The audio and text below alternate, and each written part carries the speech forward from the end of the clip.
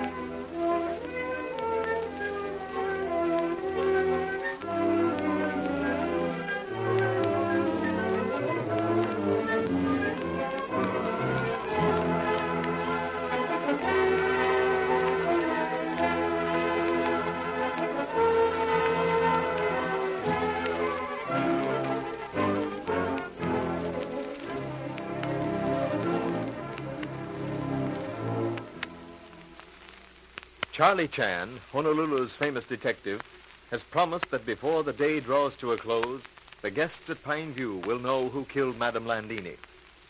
Don Holt, the sheriff, has just heard from a newspaper reporter that Charlie Chan had been seen at Truckee saying goodbye to Ah Sing, who boarded a train for San Francisco.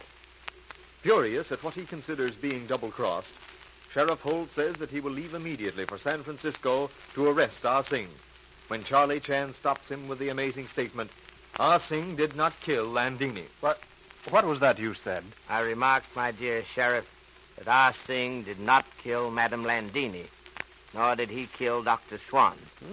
Surely, Sheriff, you do not think that I am so little concerned in seeing justice done that I should deliberately assist in escape of murderer? Well, I just didn't get it at all. But now to the immediate business of making good our promise to arrest murderer before this day has joined all other days in antiquity. We must all leave study. I have little rearrangement of desk here to do. Then we proceed to dining room as though nothing more important than evening meal were in our minds. You delivered my message to old Ah Sing, Mr. Chan. Yes, indeed. Indeed, yes, Mr. Holt. Ah Sing's eyes filled with tears, and he remarked that he wished that the 4 nails of your coffin to be the purest gold. It was highest compliment of which unemotional Ah Sing was capable. Sheriff? Yes, Inspector? Remember why guests came to Pine View. At request of Mr. Ward, who desired information concerning son he believed had been born to Landini after her separation from him. Yes, of course. And the fact that Romano said that he had heard of that son. Correct, Sheriff. But not so important as one other thing. Essential clue had we but realized it was such.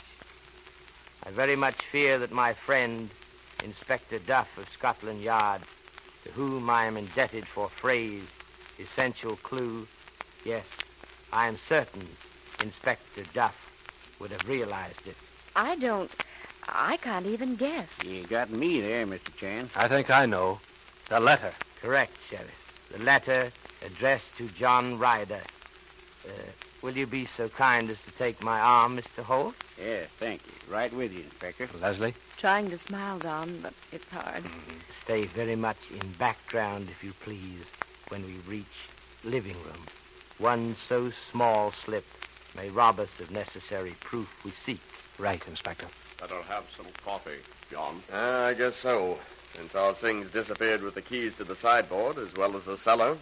Oh, there you are, Mr. Chan. We missed you this afternoon. So sorry, Mr. Ward, but I had business which could not wait.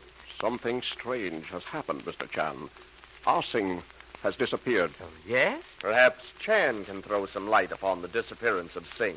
I can.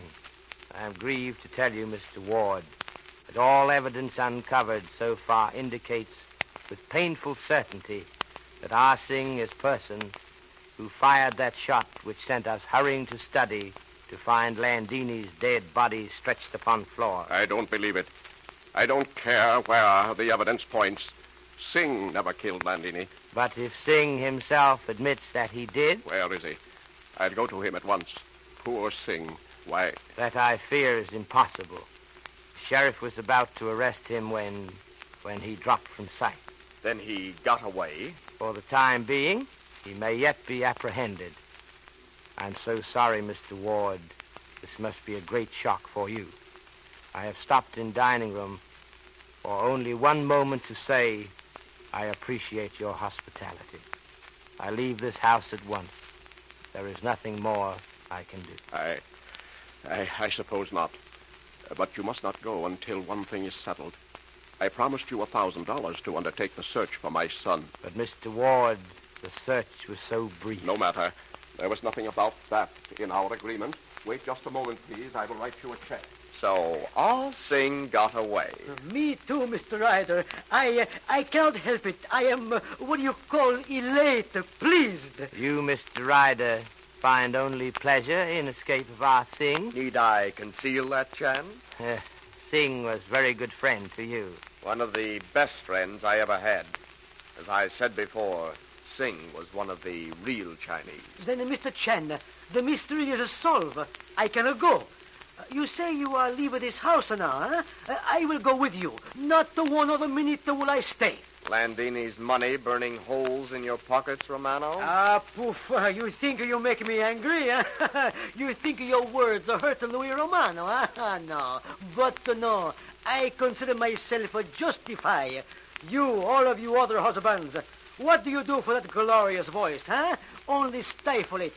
That is what you do. Oh, but me, Louis Romano, I make her the famous prima donna. I, the giver, the greatest singer. Here you are, Mr. Chan. Oh, Your thank check. Thank you so much, Mr. Ward. Won't you have a farewell drink, Chan? I remember. You don't drink, do you? And anyway, Singh went off with the keys. John and I have been sitting here all evening with parched throats. Oh, thank you so much for reminding me. I'm so sorry, but I have been on point of forgetting. Here are keys, entrusted to me by Ah Sing just before his escape. Well, that is a bit of luck. Here, John. Help yourself to a cordial with your coffee. I will. Sure you won't change your mind, Mr. Chan? I'm a great believer in ceremony. In old days in China, refusal to drink parting libation would be slur on hospitality of the host. A small taste, if you will be so good. Fine. Here is an extra glass. Oh, John, help the inspector to whatever he desires. A little port wine, please. One thing more. In China, in old days, refusal of host to pour parting libation himself might well have been regarded as slur on departing guests. But I do not press the point. You understand, I recall my first dinner at your table. I recall how courteous you were, how you served the cocktails yourself, how nothing, Mr. Ward, was too much trouble until that tray of decanters was placed before you. And then, how you shouted for Ah Sing, how Sing had to return from kitchen before cordials could be served. These little things, how they register in detectives' mind, how I was to recall them later. And I said to myself, can it be that Mr. Ward is colorblind? Ward? What are you raving about, Chan? It was interesting question. I observed in study on writing desk 2 kinds of ink, black on right side, red on left. A moment ago before I left study, I took liberty of changing their respective positions.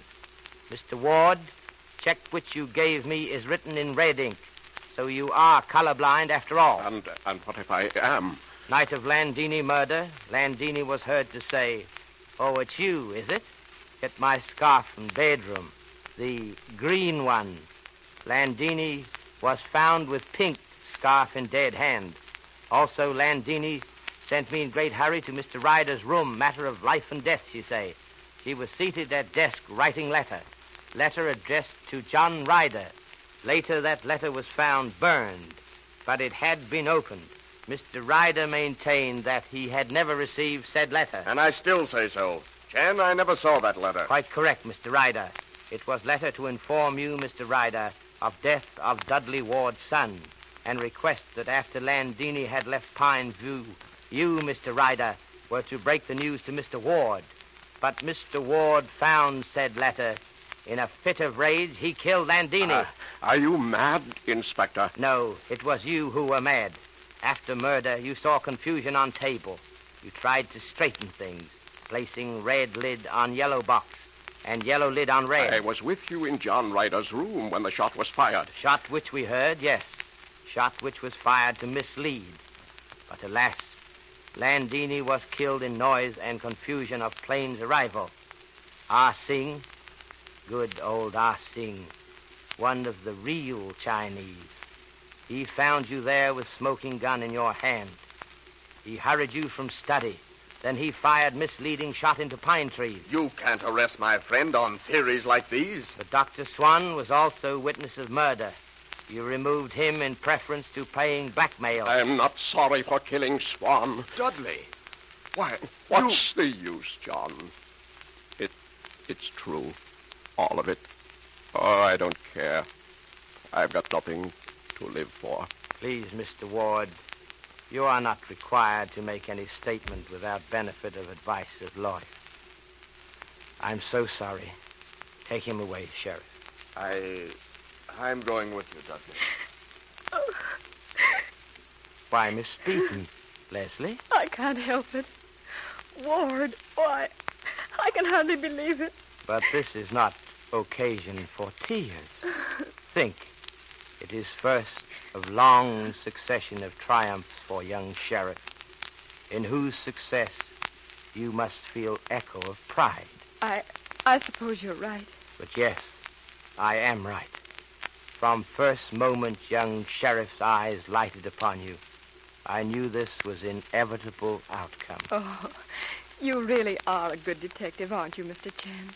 Before I have said 3 things the wise man does not do. He does not plow the sky. He does not paint pictures on the water. And he does not argue with a woman. After you have heard from your sponsor, Inspector Chan will be with us again.